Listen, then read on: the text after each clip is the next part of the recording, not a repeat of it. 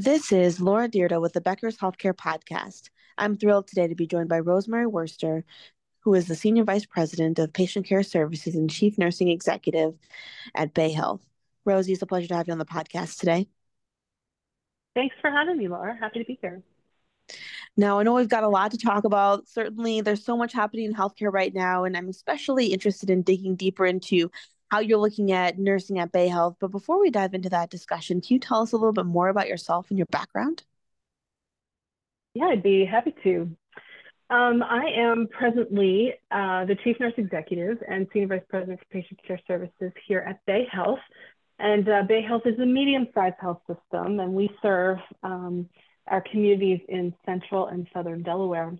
And the landscape is quite unique. We have a number of rural areas that we serve and some coastal regions as well.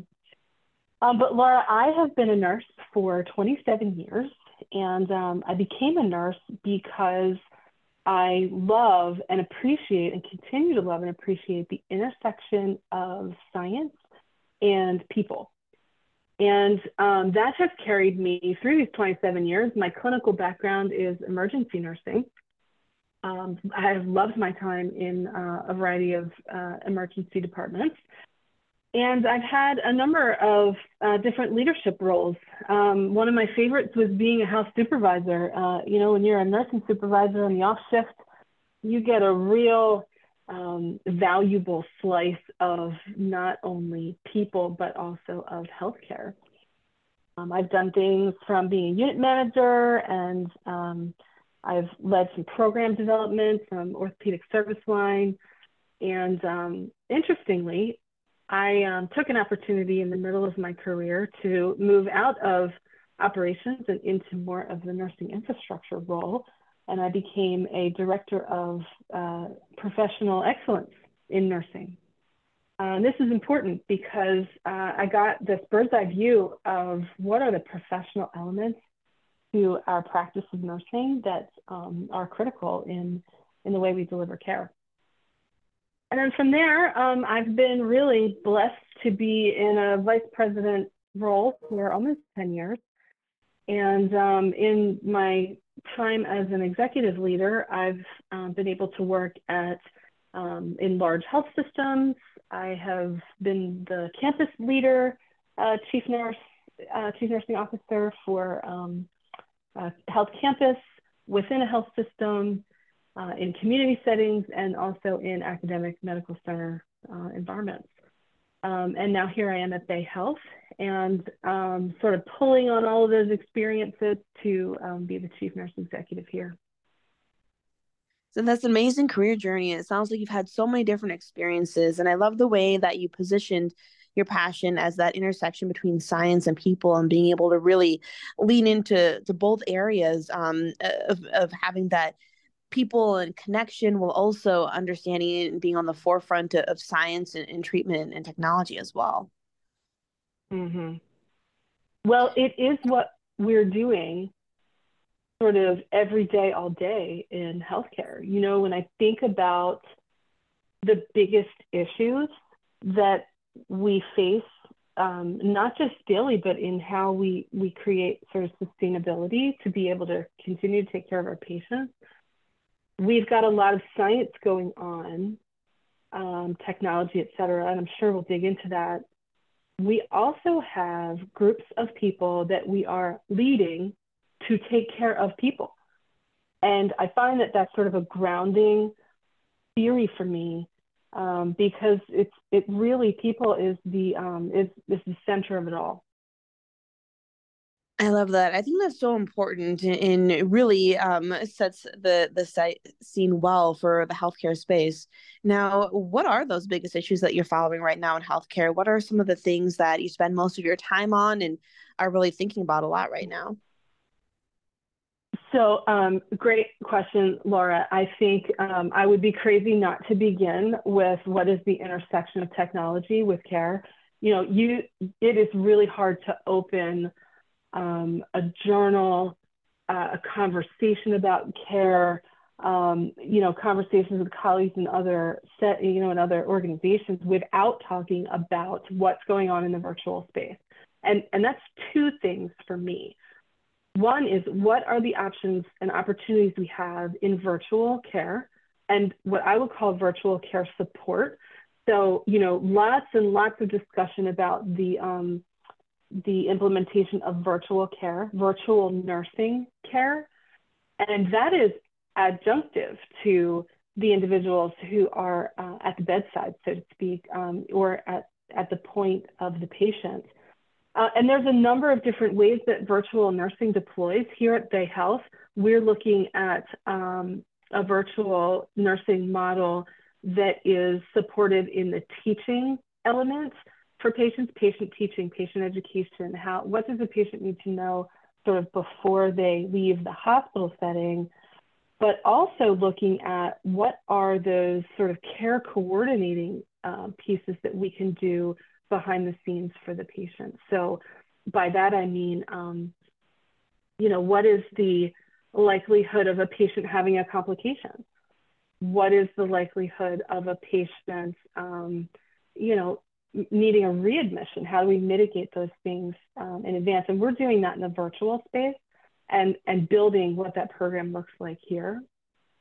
But I also look at this, my job as a chief nurse is to, remove barriers, secure resources, and sort of to drive the care, but also be a good steward.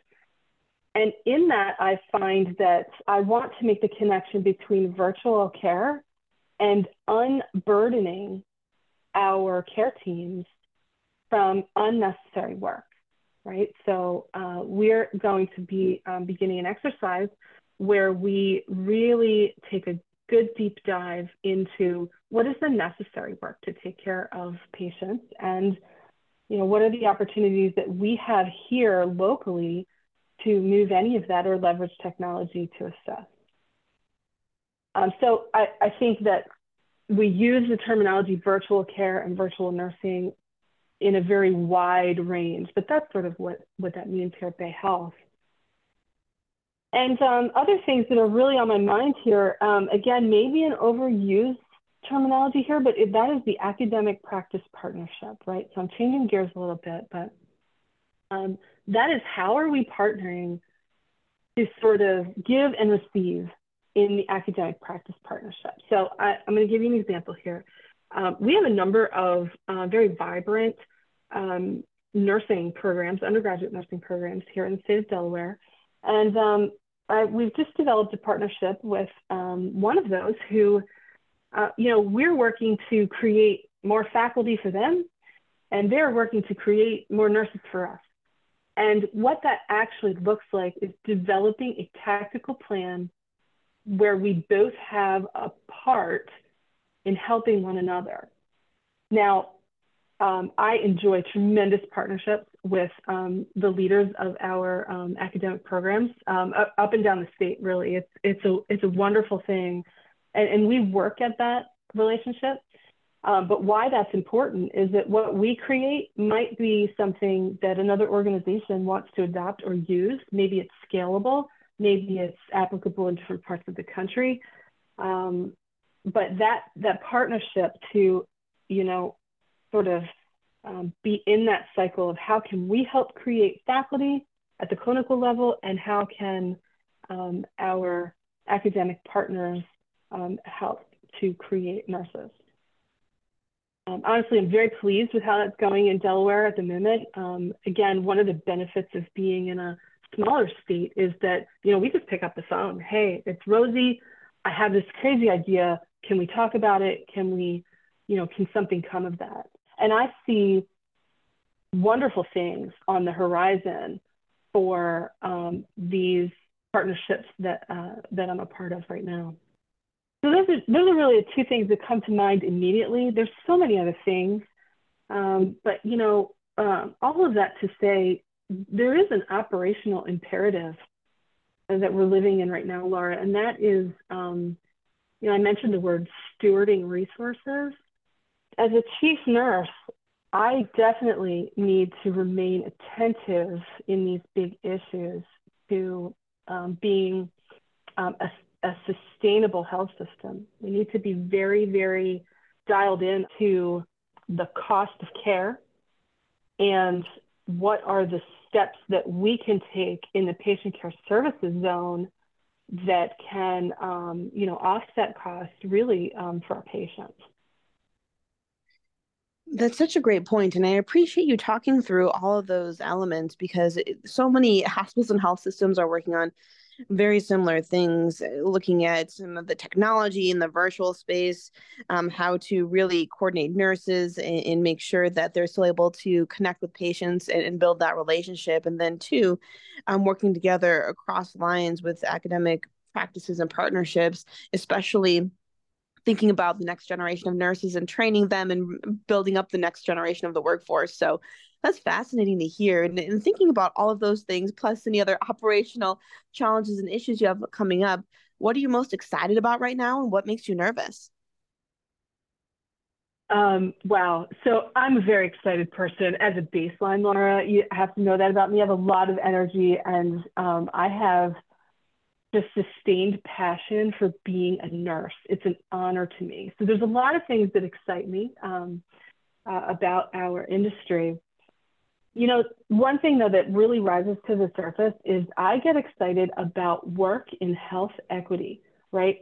We've got an imperative as an industry to look at health equity as an action item. It is an action. It's a verb. It's a what we do. And sometimes we get sort of stymied or a little bit stuck maybe in doubling down on awareness. Awareness is a huge piece of this, right? Many organizations have had initiatives, importantly so, in diversity, equity, inclusion, belonging, pulling the organization apart, seeing where we've got opportunities.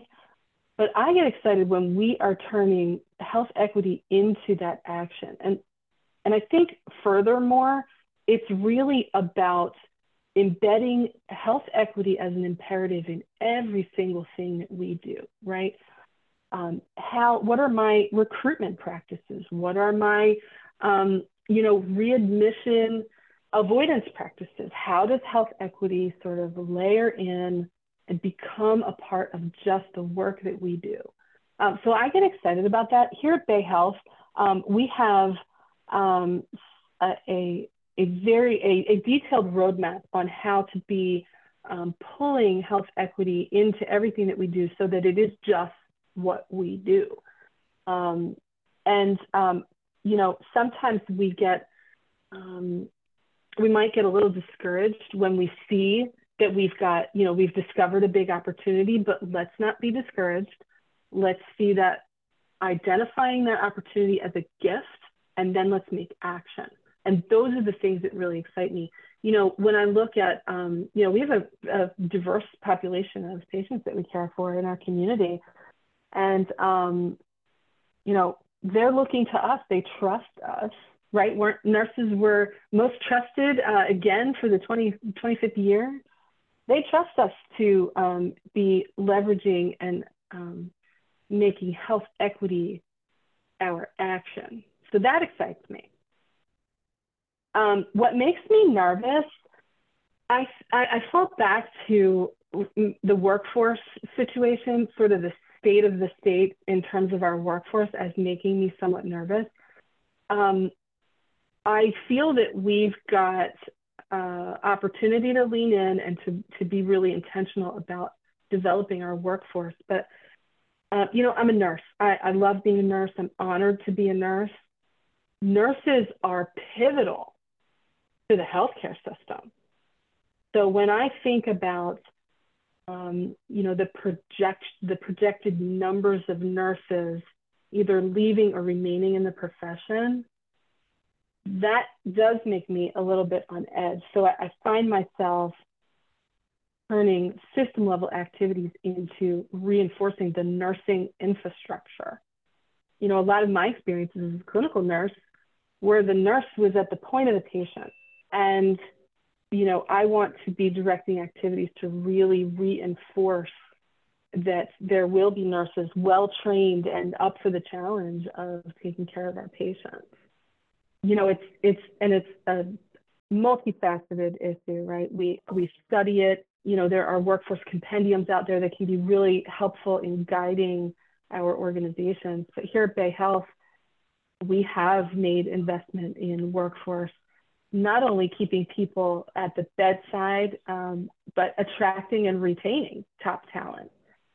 So I think this is a long game for us. I think it's a long game for all of us. I talk with other colleagues in the region, and we are definitely unified on activities to reinforce that nursing workforce.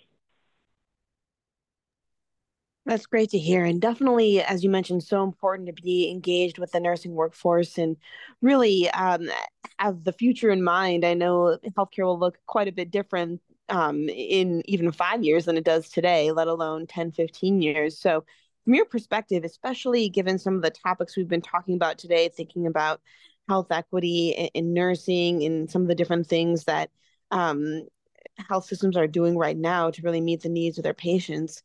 What do you think most successful healthcare leaders will need to continue to grow and develop over the next 2 to 3 years?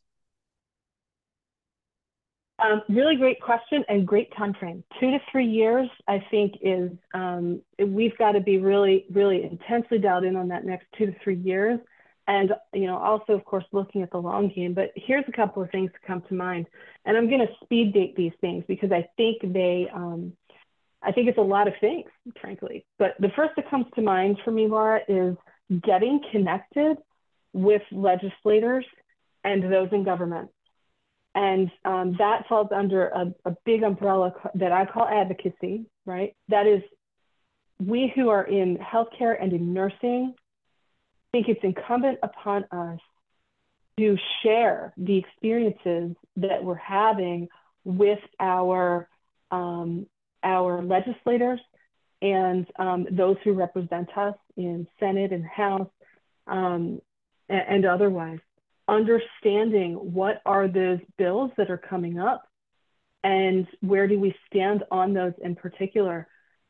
This was not necessarily a core competency of nurses 25, 27 years ago. It is today. And, as a nurse leader, I feel really strongly about being at the table for those conversations. So advocacy. Secondly, I think, understanding that leadership in healthcare is a package deal. I find that conversations I have with colleagues in similar roles, we're all talking about that nimbleness that is required to move through, the business acumen, the operational ability, and also stewardship of resources, driving the clinical care, and then understanding and being very connected with care where it's happening. These are not issues that are exclusive to acute care hospitals or freestanding rehabilitation hospitals or offices. We have to understand how to move in all of those spaces, pushing outside of what the traditional walls are. Where are our patients? Where do they need us to be? And then how do we make sure we can connect in those variety of settings? It brings us back to the conversation about virtual care. Can I connect with somebody on my phone, via FaceTime, or, am I going to be seeing them in the emergency department, what have you? My point is we have to move in a lot of sectors, and we've got to meet patients where they are and figure out how to access them wherever that is. We talk about people. One of the most important things we can do in leadership is go talk to the people who are at the front line. Not only does my bucket get filled by rounding with our teams, talking to people, but we have to be creating this environment of trust where we're going to hear from the people who are responding to a rapid response at 1 o'clock in the morning, on a Saturday night. What are their experiences and challenges so that we can really keep the system whole and moving? Absolutely. I love that point. You certainly put an exclamation point on our discussion today with thinking about how you can make those connections with the frontline team and really grow and foster exactly the culture that you want and the experience that you want for them as well as the patients coming through. I think it's so important today, especially to keep that front and center. Rosie, thank you so much for joining us on the podcast today. This has been a fun conversation. I've learned a lot and I look forward to connecting with you again soon. Laura, thank you for inviting me. It's been wonderful. I appreciate your time too. It's so important for leaders at the top of organizations to keep learning, stay sharp, grow their networks. To help our audience better do this in a more simplified, personalized, and meaningful way, Becker's Healthcare has launched My BHC. It's your trusted Becker's healthcare experience and more, with content, connections, events, and learning opportunities. Join the community free of charge at www.my.beckershospitalreview.com, and we'll see you there.